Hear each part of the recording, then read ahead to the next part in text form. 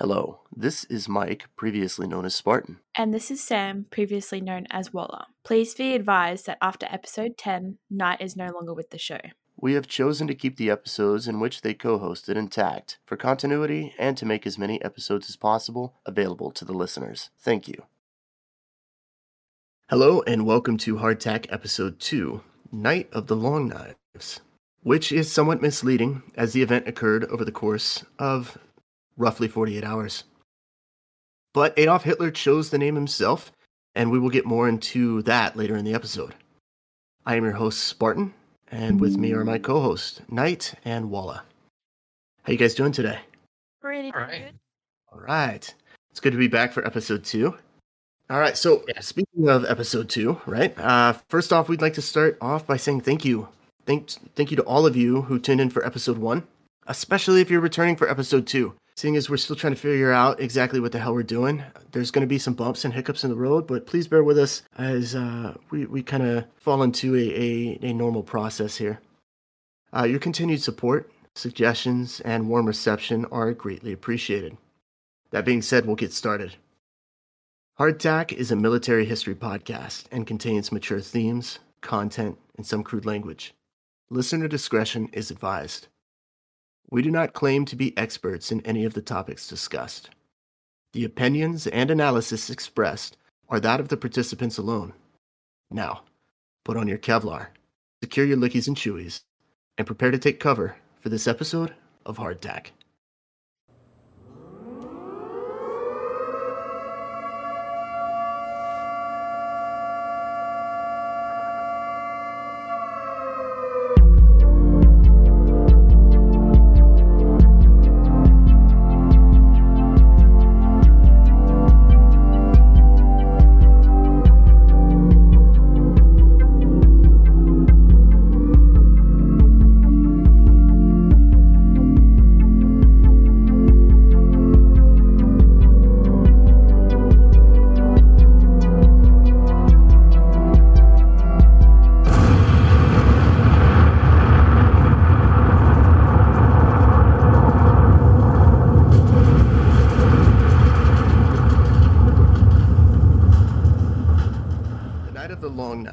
Also known as Ramputsch, began on June 30th, 1934, when Adolf Hitler, along with an entourage of Schutzstaffel, or SS, arrived in Bad Wiessee, a municipality of Miesbach in Upper Bavaria. It was then that he began the purge of Sturmabteilung leadership, hereby known as SA. The SA name translates to Storm Detachment or Division. Bad Wiessee gained greater notoriety following the events that unfolded in the picturesque town between June 30th and July 2nd of 1934. Being a resort town, many of the SA leadership were enjoying all that the resort had to offer, at Hitler's order, when Hitler initiated his bloody plan to seize undisputed power. What followed was a multi-day power consolidation, characterized by arrest and slaughter, driven by Hitler's infamous paranoia.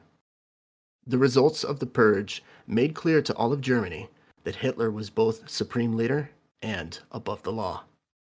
The SA was a paramilitary group founded by Hitler in 1921.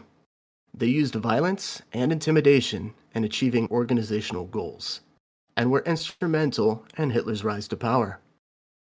The group was formed from radical civilians, ex-soldiers, and other individuals who were opposed to the leftist ideology. SA men gathered at party meetings for the purpose of security, marched in Nazi rallies, and often assaulted political opponents, specifically during national and local elections. Just to reiterate here, we are talking about Germany in the 1920s. We're not talking about any recent events in the 2020s, though there may be some similarities. Getting back to the history, membership within the SA grew rapidly, due in large part to global economic woes in the 1920s and 30s, specifically the Great Depression. Exact membership count is unknown, but some estimates assume membership to be over 20 times the size of the German regular army, or more than 2 million by 1933, the year Hitler rose to power as Chancellor of Germany. So here we have a paramilitary group that Hitler created, which served as muscle while he rose to the ranks of the German political system. They were made up of extremists and were so unruly by the time that he did seize power, Hitler himself had grown untrusting of senior members and their approach and decided this is a problem. Time to kill off potential shit stirrers in the ranks, right? Make some arrests, restore a sense of order. Now, this restored sense of order was, of course, an illusion. I mean, not only was Hitler ready to kill off potential shit stirrers within the ranks, though, he was also ready to tie up some loose ends he made when he was shacking up with his niece, who may or may not have been murdered. According to a documentary I watched from History.com regarding the Night of the Long Knives, in 1931 Hitler was having an affair with his young niece, Geli Rubel, and she ended up supposedly committing suicide. But her death was under peculiar circumstances. She was found lying on the floor of her room with a gunshot wound to the chest and Hitler's gun laying by her side.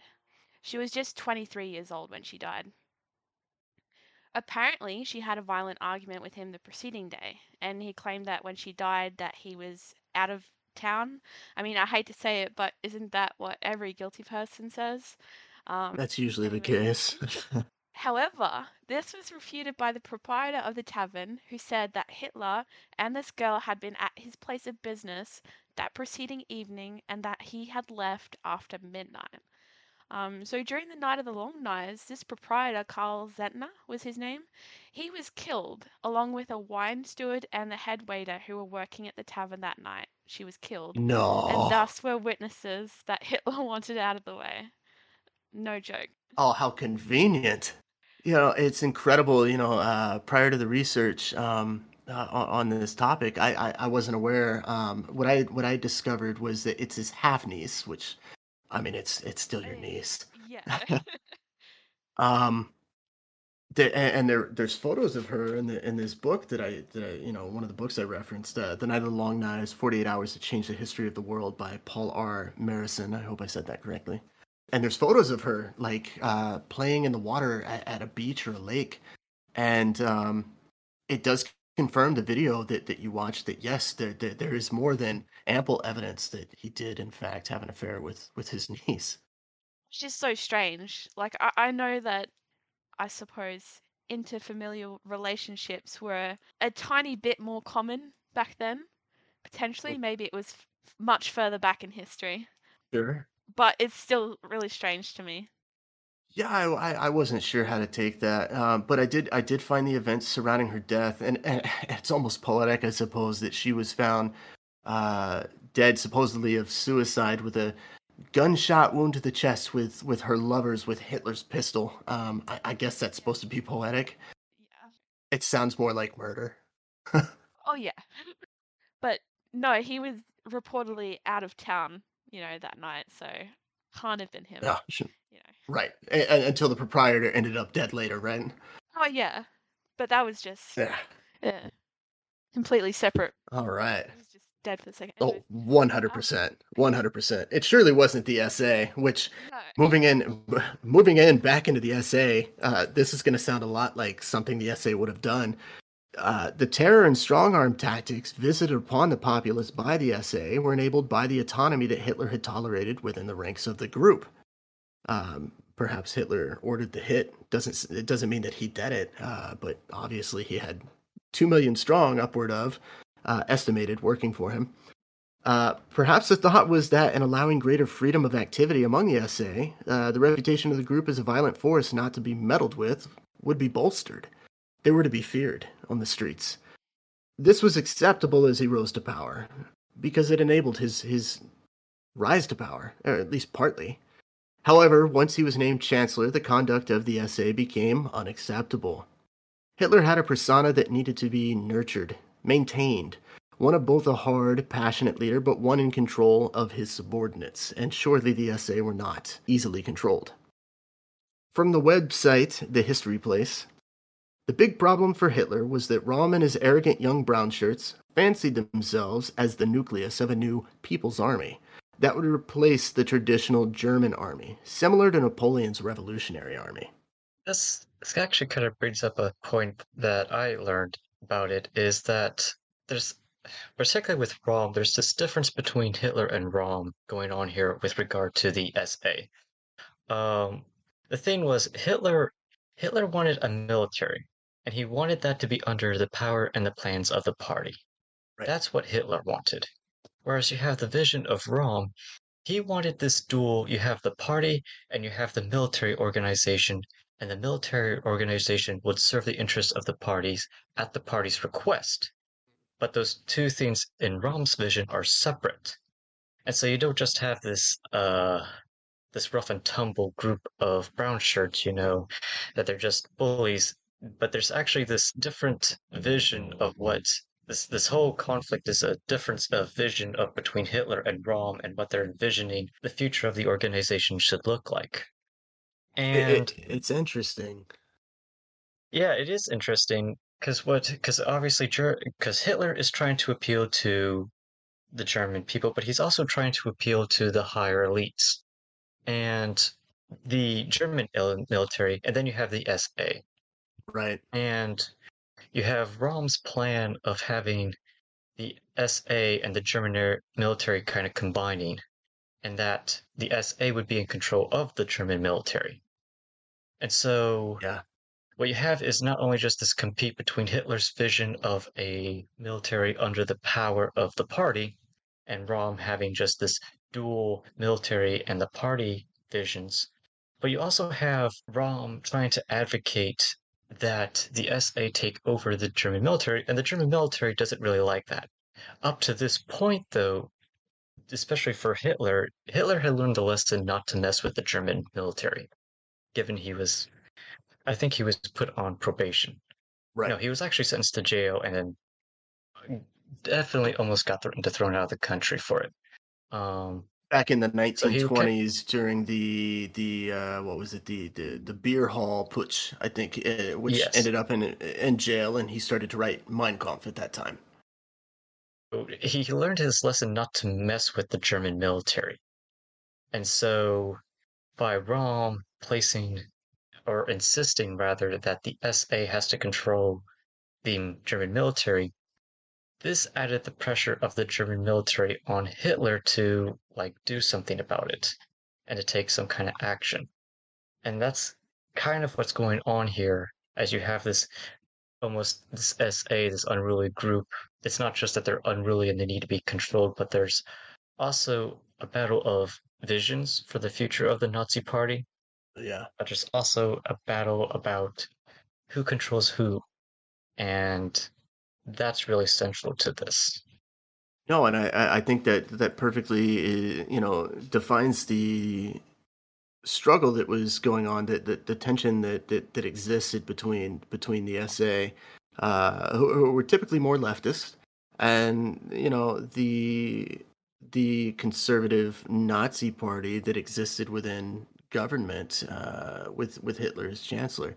And I can't not Sure. draw parallels to, and granted, this happened years later, during World War II, but you were talking about the German army being answerable, or the SA being answerable, at the government's request. And it was very similar, looking at Axis powers, Japan, where, yeah, you had the emperor and you had the government, but the military kind of did their own thing. And I find that interesting that, these two nations that ended up allied during World War II kind of had that similar tension and that similar schism within their governments. And you mentioning, I wasn't going to talk about this till later, but I mean, you mentioning about just you had the more leftist leaning within the SA. I mean, there was certainly within the SA, you did have, as many Nazis came to see it, the more problematic people. The people who wanted a more revolutionary direction, people who Right. really emphasized the workers, uh, and a few other things that will surely get brought up later as we go along here. But so this Night of Long Knives was certainly seen as a purging of the inferiorities within the from Nazis' perspective. Absolutely. Right. So with all this going on, Hitler, having come to distrust the power of the SA, and their leader, Ernst Röhm, who, again, he had installed. This largely due to also urging from Goering and Himmler, who fed Hitler's paranoia, had heard that Rome was organizing a coup, There was some evidence of this reported from loyalists to Hitler within the ranks of the SA, right? Because not everyone within the SA was a follower or a loyalist to Rom. It was reported to Hitler by one SA member that Rom had made the statement, "What that ridiculous corporal says," speaking about Hitler and his time in service in the military as a corporal, "what that ridiculous corporal says means nothing to us. I have not the slightest intention of keeping this agreement. Hitler is a traitor, and at the very least must go on leave. If we can't get there with him, we'll get there without him." There being the SA's installment as the new People's Army. So here we have Rom, allegedly, right? And this is hearsay, making a statement that if we can't get there with Hitler, we'll get there without him. And there, that goal being, yeah, the SA's installment as the new People's Army, that revolutionary army that was to replace the traditional German army that existed following the Treaty of Versailles. I guess I do want to say something here, though, because while this is certainly a hypothetical statement, and certainly the SA member could be just straight up lying, but it was true, especially while Hitler was in prison, that there was tension between Rom and Hitler, and going Sure. back to like how to guide things, and like how to manage just how to manage the SA itself. And so there was friction between Rom and Hitler. Ultimately, kind of like at the end of it, it all just went ultimately against Rom because Rom just lost everything. There was a point in time when Hitler was in jail. Rom wanted to do certain feats with the SA. Hitler did not approve. But because Hitler was in prison, Rom did it anyway. And he did it by going about just saying, "Oh yeah, the Führer, he accepts this. He actually agrees with this," even though Hitler had explicitly didn't. So there is kind of this what he says isn't really what he says, or and all that kind of thing going on. Just because this particular claim is untrue doesn't necessarily mean that that there was a friction between them. No, absolutely true, and this was fed by other players within the SA and outside of the SA organization, specifically Himmler, as well as his second in command, Reinhard Heydrich. They ultimately plotted Rom's downfall, and they had issues with Rom for notable reasons as well as some assumed reasons. But they were not alone. And they were conspirators against Rom with another Nazi opportunist, specifically Hermann Goering. And the three men began some rumors and half truths that reached Hitler concerning Rome and just fed into that tension, fed into Hitler's already existing paranoia. One of the big issues, especially for Himmler especially, one of the things that really wanted to be poked at was for Rom was that he was gay. And Himmler absolutely hated homosexuality. He was absolutely a homophobe, a big one. Right. And so he didn't just hate Rom because of his being gay, but because Himmler was also Rom's subordinate. And that's also important too because now this bit reflects the sexism of Germany, but homosexuality was seen as a feminine thing. And Right. so Himmler thought, "Oh man, you're beneath just this gay person." That was almost taken to personal blows. And Himmler also took homosexuality in and of itself as like a personal blow. Um, Sure, sure. he truly was a major homophobe. I've even seen historians say, above all, the Nazi, for all their homophobia and hate, like he especially was a major homophobe. Mm, Um, he even recommended for the SS ranks and for the police departments that he introduced the idea of executing people who were gay. yes. And he certainly gave speeches, especially during 1934, and then later on, he would definitely make comments about that there should be a sharp condemnation of gay people, and that there's even acceptability and even a desirability to kill gay people. And Right. so this Night of the Long Knives, this night where Rom himself will ultimately die in. This was almost a watershed moment for persecution of gay people in Nazi Germany. Like it was already by now, it was clearly going on throughout the rest of the country, and especially Nazi Germany taking full advantage of paragraph 175. However, of course, as you see here, Rom is kind of being tolerated, even though it was known that he was gay due to court documents and leaked diaries. But even though he was known to be gay, like Hitler was still kind of like there was still this kind of lenience. There's kind of this lenience towards gay people.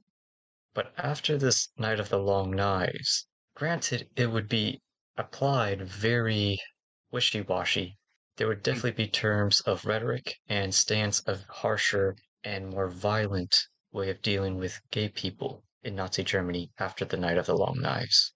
Right, no, that's absolutely true. It was a gradual process, but once it had been instilled and it had become concrete, there was no And room it's for it, and it wasn't specifically just directed at gays.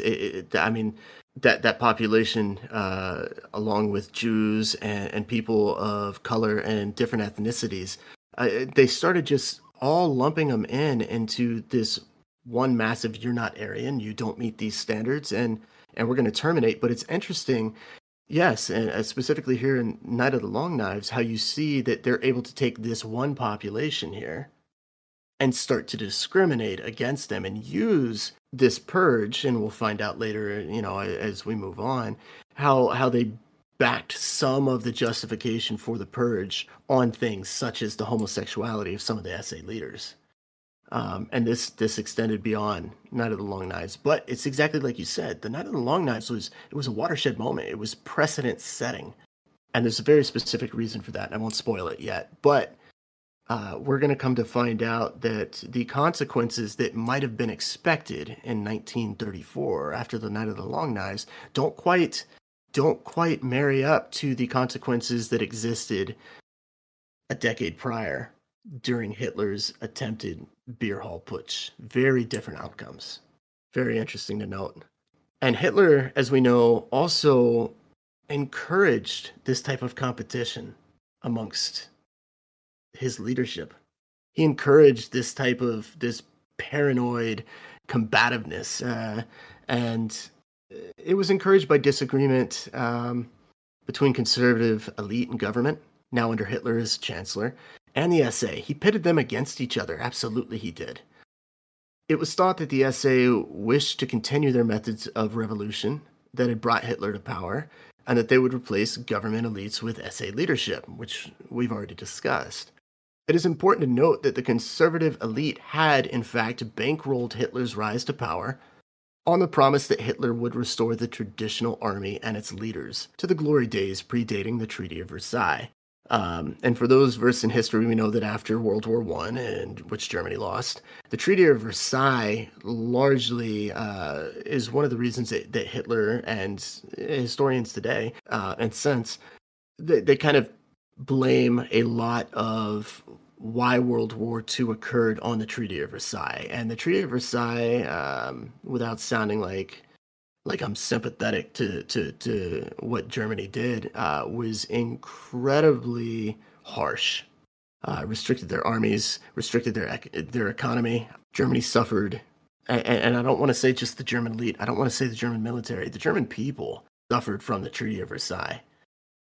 Naturally, Hitler and his installed Nazi leaders, along with the bankrollers, the conservatives, that had put him in power and helped pave that road to power, did not agree with Rom and the SA's desire to replace the traditional German army. From the HolocaustExplained.org, they, this being Hitler and his bankrollers, understood the need to appear moderate and take over slowly by democratic means where possible, maintaining the stability and illusion of a democracy. However, as we are all too aware, this was in fact a dictatorship. It was a gradual takeover. There was nothing democratic about Hitler's government. In response to the growing tension and his need to neutralize threats to his and the regime's power, Hitler ordered that SA leadership was to attend a meeting at the Hanselbauer Hotel in Bad Wiessee, Bavaria, on June 30th. For those history buffs keen on visiting the site at which Rom was taken into custody, you actually still can. This hotel still stands today and is known as the Hotel Lederer, if I said that correctly. Again, I do not speak German. Not only is the hotel still standing, but the very room in which Rom was staying and in which Rom was arrested is still available for you and your friends to stay in if you so desire. There's actually a picture of it in this book that I've already referenced by Paul R. Marison. I just found that very interesting. It's quite the historical site, and you would imagine something like that would be preserved as more of a come and check it out as opposed to a come and sleep here. But hey, it is what it is. Moving on here. Upon his arrival, Hitler had Rom and the SA leadership present, arrested. I just wanted to highlight, though, that the SA leadership weren't the only high ranking officials that Hitler wanted to arrest or execute that night. One individual in particular that I thought was worth mentioning is, I also apologize, I may pronounce this wrong, is Rudolf Diels or Dials. Mm. Um, No, you had it right. You had it. I had it right? Okay. Yes. Um, a little bit of background info that I gathered on him and compiled from the Jewish Virtual Library and a historian known as John Simkin. Basically, Diels was trained as a lawyer. He joined the political police in Prussia in 1930, and over the next couple of years, he became this expert on building dossiers that would be used to incriminate political radicals. And as Hermann Goering became Minister of the Interior in Prussia in 1933, he recruited Diels as head of the Department 1A of the Prussian State Police. And Goering was impressed by Diels' work so much so that he actually made him head of what became known as the Gestapo. Um, and for those unaware, the Gestapo, that was the official secret police of Nazi Germany at the time. And basically, the Gestapo was like a combination of the various political police agencies of Prussia into what merged into one organization. Anyway, his quick rise to power made him a significant target from the perspective of the SS. Specifically, he came to the attention of political rivals such as Heinrich Himmler and, as mentioned previously, Reinhard Heydrich, due to him gaining power in the Gestapo, and as a result, they had actually formulated these stories that claimed he was a fellow conspiracist alongside Ernst Röhm, who was the one organizing the suspected coup against Hitler. However, without the support of Hermann Goering, Diels would have been killed during the Night of the Long Knives. He narrowly avoided execution by fleeing his post for 5 weeks while this all went down. Now, I didn't actually find any mention of the specifics as to how Goering supported him, regarding how Diels might have known that he was in danger of execution, but I suspect Goering gave him warning well in advance. Goering had actually stopped him from going to prison on numerous occasions, notably once in 1940 when he declined to order the arrest of the Jews. And, which I think is very important in noting, this is following the events of the July 20 plot. And for those that don't know what the July 20 plot is, it was the attempted assassination and military coup of Adolf Hitler. I mean, that's a Right, different right. topic entirely, but I just thought that was Sure. significant, being, like he was the former head of the Gestapo refusing to arrest Mm. Jews. Like, that's insane. It Um, really is, considering Yes. where Huh. everything ended up by 1945. Exactly. So, the reason why I thought it was relevant to bring this man's identity and experience forward was to kind of highlight how easy it was to convince Hitler that people, even within the highest, most prestigious ranks of the Nazi Party, were deemed untrustworthy based off word of mouth rumors. And not only that, but as an intended target in the Night of the Long Knives, he was able to avoid it in its entirety. And it's fascinating to ponder the idea on how many people that Hitler actually intended to execute that night might have escaped. No, you bring up such a great point, and it's incredible. Again, going back to a statement I had previously made and marrying that up with the statement you just made, Hitler encouraged the competitiveness and the backstabbing amongst his ranks, but in turn, like you're saying here, he fed this paranoia and allowed others to feed the paranoia to the point where it's like, hey, go out and one up the person to your left and right. I encourage the competitiveness. But then when they knowing that he had said these things, that knowing that he had instilled this and the people that were supposed to be his closest confidants, as well as his leadership, Hitler then listened to them, knowing that he'd fueled it, and went, "Oh, well, that's something I should be concerned about. Let's deal with that." And it's like, guy, what part of go and stab each other in the back makes you think that they're not coming back and going, hey, and stabbing him in the Essentially. back, I'm lying to you. But take my word for it, you can't trust him. I really like this idea of everyone just underneath him serve him and listen to him and respect him. Meanwhile, everyone else can just be able to challenge another. Right, right. Like that Only he's the one loyalty. ground that you can't challenge. And that's just such a narcissistic way of thinking. Like it just doesn't track. My goodness. No, great point. All right. Well, so now we have some background and history leading up to June 30th, the official start of the Night of the Long Knives. And yes, that we haven't even gotten to the Night of the Long Knives, but that history, that background, those relationships are all relevant in understanding the timeline of events that occurred between June 30th, roughly at 6:30 a.m., all the way until July 2nd, where Hitler terminated the Night of the Long Knives at approximately 4 a.m. on July 2nd. So, we'll now get into the specifics of the Purge as the timeline of events occurred. All right, picking up at the timeline of events. On June 30th, arriving at about 6:30 a.m., this is Hitler and his entourage of SS. The hotel, this hotel, again, referencing back to the Hanselbauer Hotel in Bad VC, was secured by the SS. Then, escorted by his SS entourage, a plainclothes officer, along with Hitler, knocked on Rom's door, and Hitler confronted the SA leader. Now, going back to this book, apparently Rom had been sleeping. And when he answered the door without realizing that the Fuhrer, the Chancellor of Germany, was there, looked at the plainclothes officer and said, "Are you here already?" Very casually, sleepily, "Are you here already?" It was found that Rom's, I don't know if it was his second in command or one of his officers, another SA officer, was in the room in bed with his chauffeur. And this goes back to some of the homosexuality that existed within the SA ranks.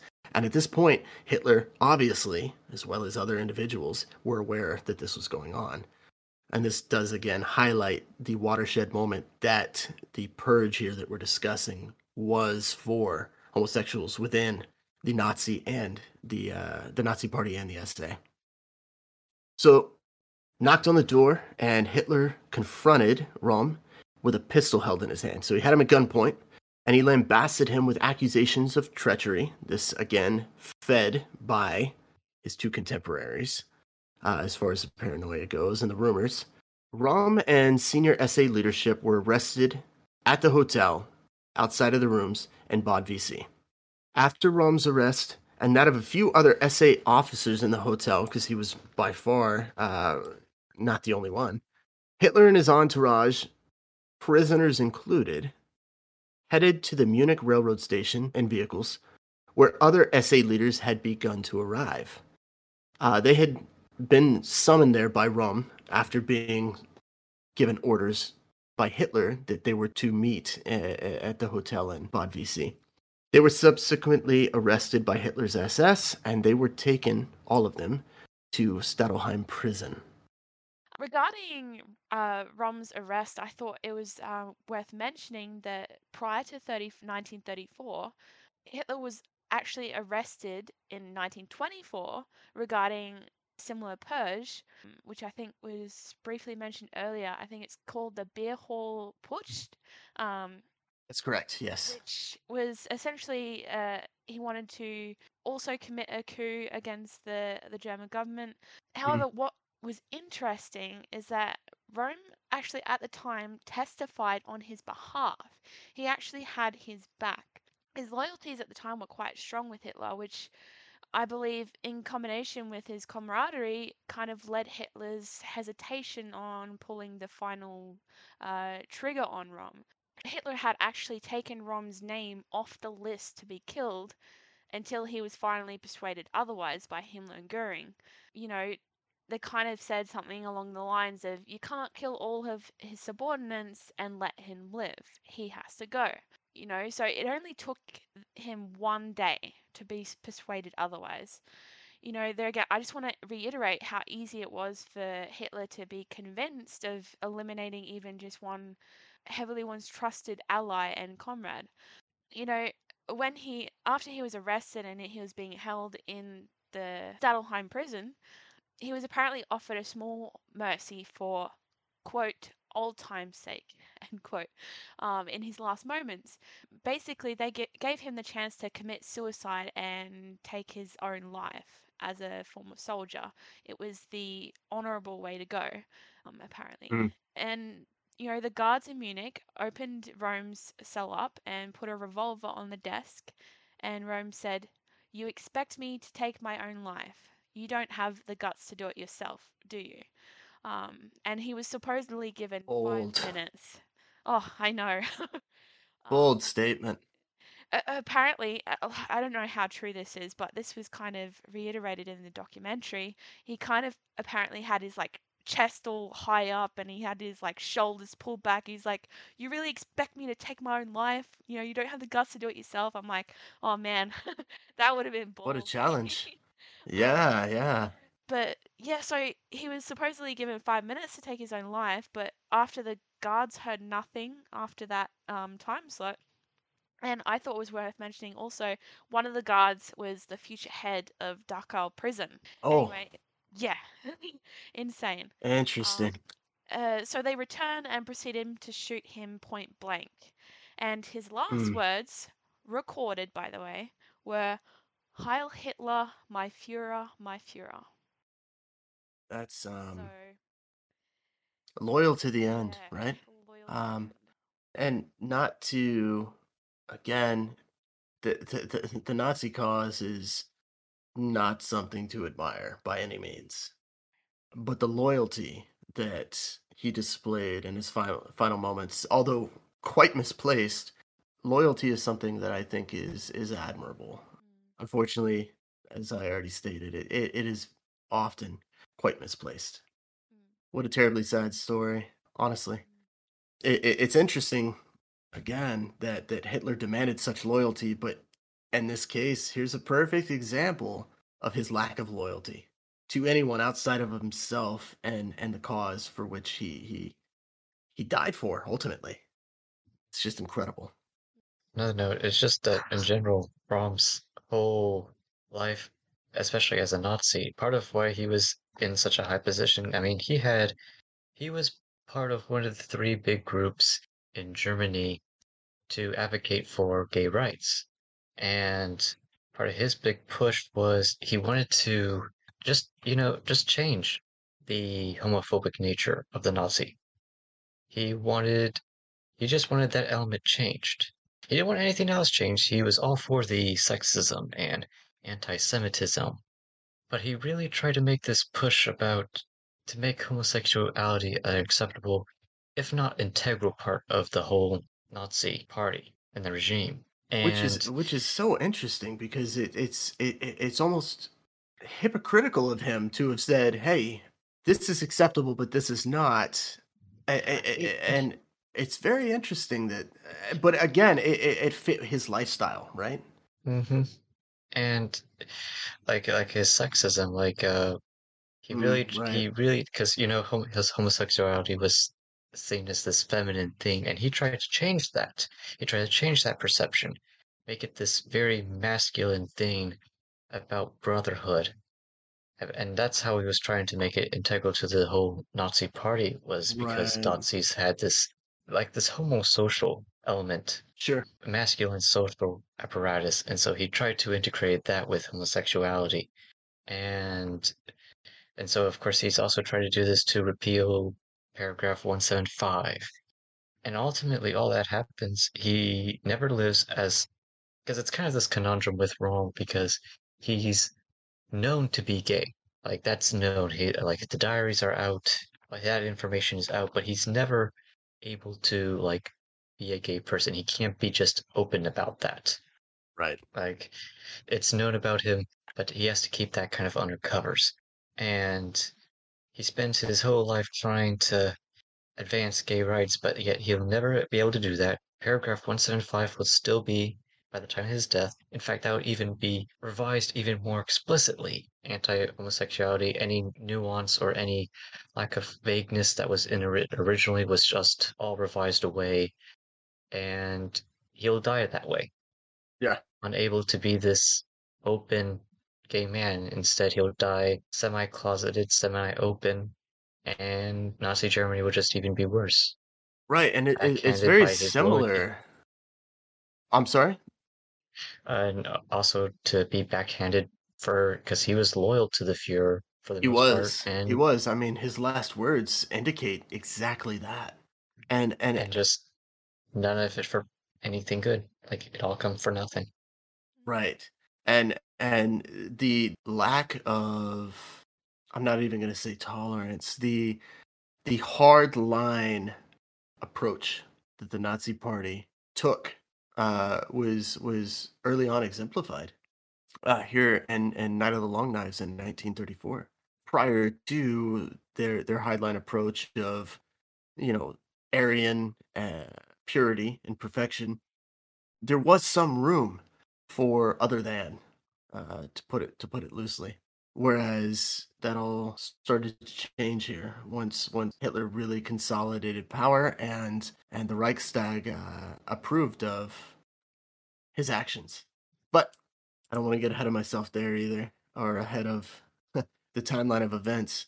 So, following the arrest of Rum at the hotel, some of the SA officers that were at the hotel, as well as the SA officers that were intercepted at the train station there in Munich, and Rum's very quick assassination in Stadelheim, Operation Hummingbird, as it was known, actually went into effect.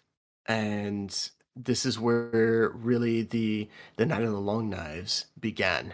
At about 10 a.m. on Saturday, June 30th, same day, Hitler placed a phone call to Goering in Berlin and gave the code word Kolibri, which again I don't speak German, which meant hummingbird. So this was a call sign. This was the go-ahead signal for the purge. The purge encompassed murders and arrests in Berlin as well as 20 other cities. 20 other cities, to include Munich, Stettin, Breslau, Dresden, and Gleiwitz, just to name a few. One of the targets was Hitler's predecessor, General Kurt von Schleicher. He was assassinated at New Babelsberg, Potsdam, Germany. Which there's actually quite a bit of significance regarding Potsdam. That was actually also where the Potsdam Conference was held. And for those unaware, the Potsdam Conference was where the official negotiations were held regarding the establishment of post-World War II borders in Europe, which in attendance were the Soviet Union leader Joseph Stalin, British PM Winston Churchill, and US President Harry Truman, which I thought was interesting fact about that. Yeah, no, very good point to bring up. Yeah, Potsdam is quite a historic city for many reasons. And here clearly dating back to 1934, and I'm sure even prior to. Going back to Hitler's predecessor, General Kurt von Schleicher, at approximately 10:30 a.m., a group of men knocked on Schleicher's door. Schleicher, who was on the phone, placed the phone down and opened the door. He was asked by a group of trench-coated men if he was in fact General Schleicher, and after confirming his identity, he was killed, suffering 2 gunshot wounds. Upon hearing the shots, his wife, Elizabeth, ran to the front of the house, where she was confronted by this group of men in trench coats and was also murdered. Of course, these were a group of SS men who had been activated pending the initiation of Operation Hummingbird by Hitler from Munich. Interesting note that I found while doing some research in the book that I've already referenced 2 or 3 times by Paul R. Morrison, Night of the Long Knives, 48 Hours That Changed the History of the World. The gunfire, and this is quote, the gunfire at the von Schleicher Villa was heard at the Adenauer residence a few hundred yards away. Konrad Adenauer was in the garden with his family, watering his flowers, when a Gestapo agent climbed over the locked garden gate and arrested him. He was permitted to pack a few belongings and then driven away. Later, interrogated at the Potsdam police headquarters, he was threatened with torture, but adamantly denied complicity in any type of anti-Nazi activity. He was released unharmed after 2 days, but after receiving a confidential message that he was still in danger, he left home and disappeared for several weeks, moving from place to place. It was a strange and unchronicled interlude in his life, as he did not communicate with his family during his absence. The 58-year-old Adenauer had already been mayor of Cologne, beautiful city by the way, and president of the Prussian State Council, but his most impressive achievements were yet to come. The man who in 1934 was considered nationally unreliable by the Nazis became the chancellor of post-war Germany, leading his country to economic recovery and respectability out of the rubble left by Hitler. This blew my mind. Absolutely blew my mind. So here we have General von Schleicher, who's assassinated in the doorway of his home at 10:30 a.m. on June 30th, followed by his wife. Then the Gestapo, who had conducted the assassination, fearing that there might be some witness a couple hundred yards away, decide to hop a locked gate into this man's backyard while he's in the back watering his garden with his family. They arrest him, they hold him for 2 days, they question him, they torture him, they release him, he disappears, and then after the suicide of Adolf Hitler and the collapse of Nazi Germany, this individual is elected Chancellor of Germany and has to clean up the mess of Hitler, who had ordered the assassination of his neighbor in 1934. 11 years. Yeah, isn't that wild? That's just... I had such a hard time wrapping my head around that. Rags to riches journey. Well, it wasn't quite rags to riches, but I mean, it was close. I mean, he was the mayor of Cologne, or previously had been the mayor of Cologne. Cologne is this Okay. beautiful, beautiful city in Western Germany, northwestern Germany, I guess, if you want to get specific. It's got an incredible cathedral, which I've climbed 2 or 3 times. It's got over 700 steps. It's quite the hike. And when you get to the top of this cathedral, you can see the landscape for miles and miles and miles. And admittedly, as an individual who fears heights, it was the most terrifying and beautiful, probably the most terrifying and beautiful thing I've ever seen in my life, simultaneously occurring. What was incredible about this cathedral, and the name escapes me, forgive me for that, was as you climb these steps, and it's very narrow, these winding steps up these turrets to the top of this cathedral with these different landings every so many steps, they were made of like marble and stone, and they had been walked so many times for so many centuries by religious personnel and visitors that they had these deep grooves in the stairs where feet had worn away the stone. And I mean, absolutely beautiful, just beautiful.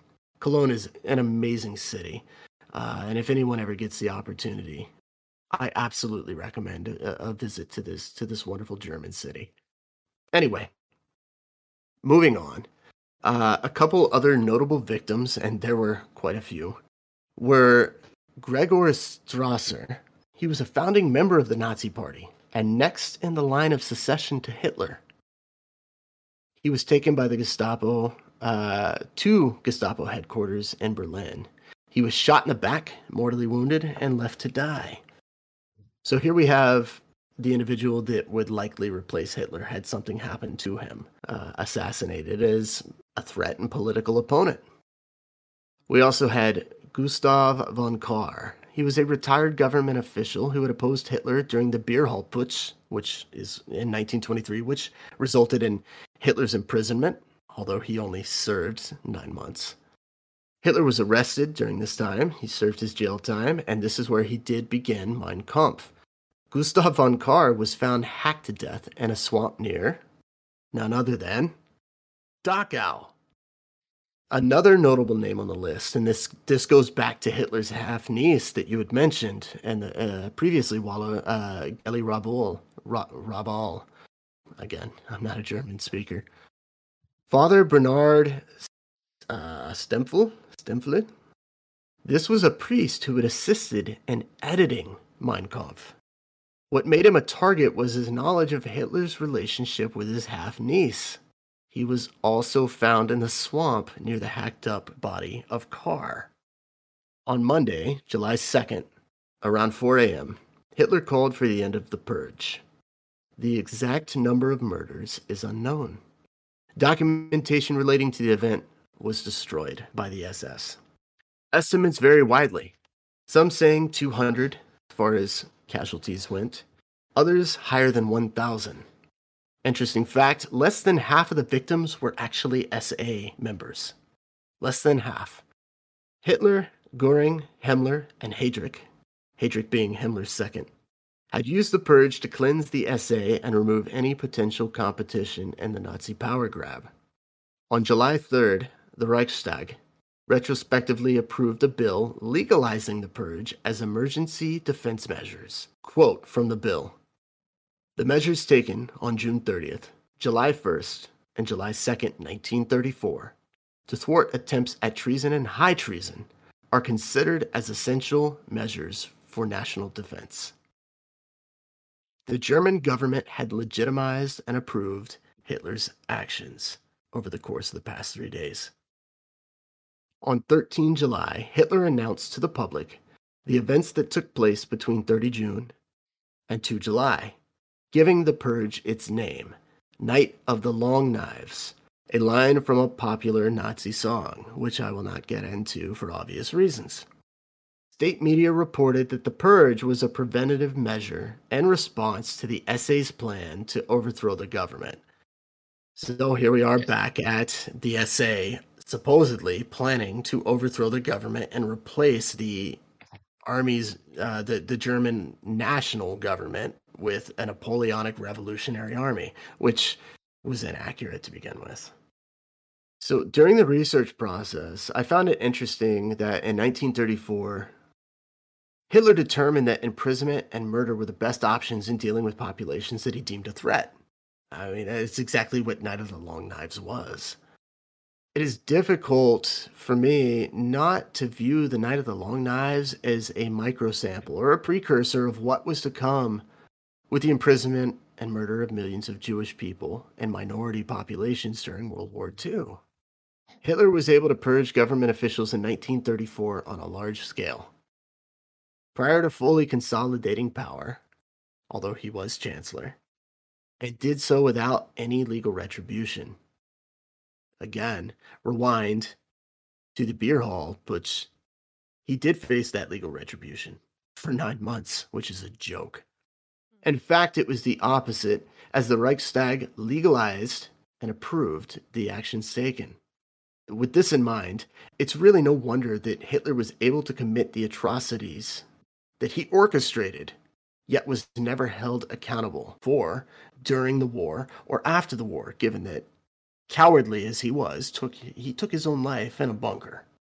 I think a big part of him never being held accountable was because the whole nation at this point is just, I wouldn't say enthralled, but deeply invested in the view of the Führer as being a supreme leader and the necessity of like philosophers of such as Carl Schmitt about the Führer being the law, about needing to take the law in his hands.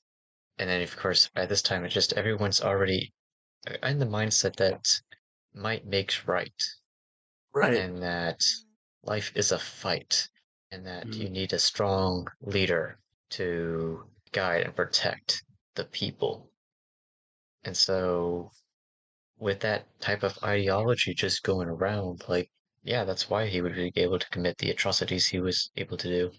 But also, I feel like the whole Night of the Long Knives uh, event was kind of just this, how do I put it? It was kind of an indication of what to expect if you were to ever kind of compete with Hitler or overthrow him or conspire or anything. So I feel like even if the German people wanted to hold Hitler accountable, like, I mean, if he can do all of that damage in just a night, like, I can't even imagine the kind of fear that would be going through people's head when they were trying to uh, discern whether it's worth trying to make him accountable. Because, I mean, they would have to sacrifice everything to try and do that. And I mean,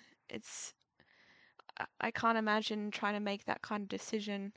No, you're absolutely right. And you mentioned the people holding him accountable. The fact of the matter is that at this point, the opinion of the people was irrelevant. Yeah, You go back, the Nazi regime and the conservative government that had been installed under Hitler as chancellor, they bankrolled him. They bankrolled him. They absolutely enabled his rise to power. And it was all based on these behind the scenes negotiations, which is, of course, why we had the tension between Hitler, his installed cabinet as chancellor, and the SA to begin with.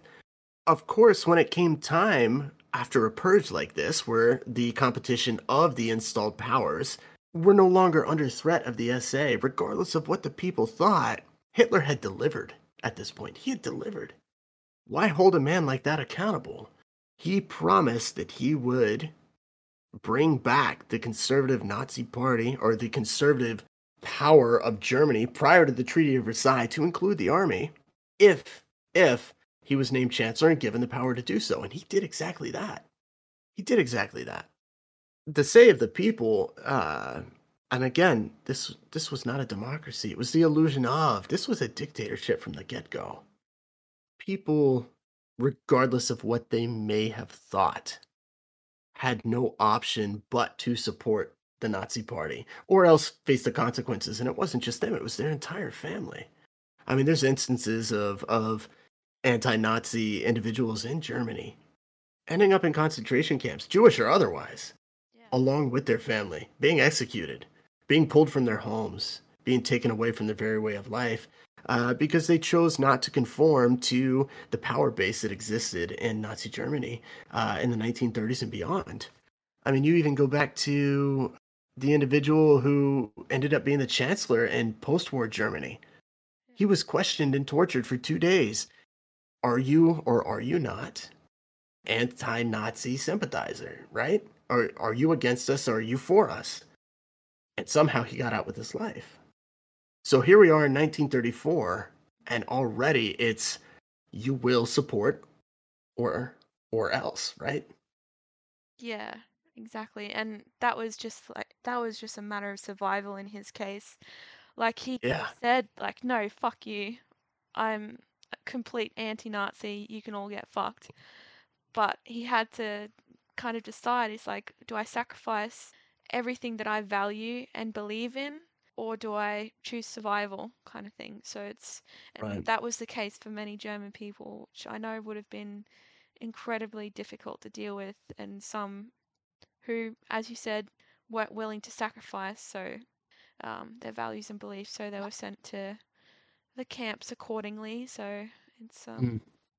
Yeah, in the future, I'd like to do an episode specifically focused on some of the war diaries of German soldiers serving in the Wehrmacht that were forced into service under the Nazi regime because their journals speak out in protest in a lot of cases against the Nazi cause, and I think that's an episode that's worth looking into for us in the future. Is just at the very lowest level, the base level, what soldiers under Nazi leadership had to endure and how they reconciled their actions with their moral and spiritual even compass, if you will. So it's an interesting thing to consider. All right. Well, in closing, this was episode 2 of Hardtack. We hope you enjoyed the discussion, and as always, if you would like to continue the discussion or add to it, you can find us on the Historical Studies Military History Discord, Twitter, or Instagram, all available through our link tree found in the episode description. You may also email us at hsmilitaryhistory@gmail.com with comments, questions, or even suggestions for future episodes. Join us Wednesday next week for episode 3, The Great Emu War, where we will explore one of Australia's most troubling defeats, mercilessly doled out by a militarily competent avian species. We will also have a guest next week. We are very excited for his participation and collaboration on the topic. Thank you for listening, and remember to keep your hardtack dry.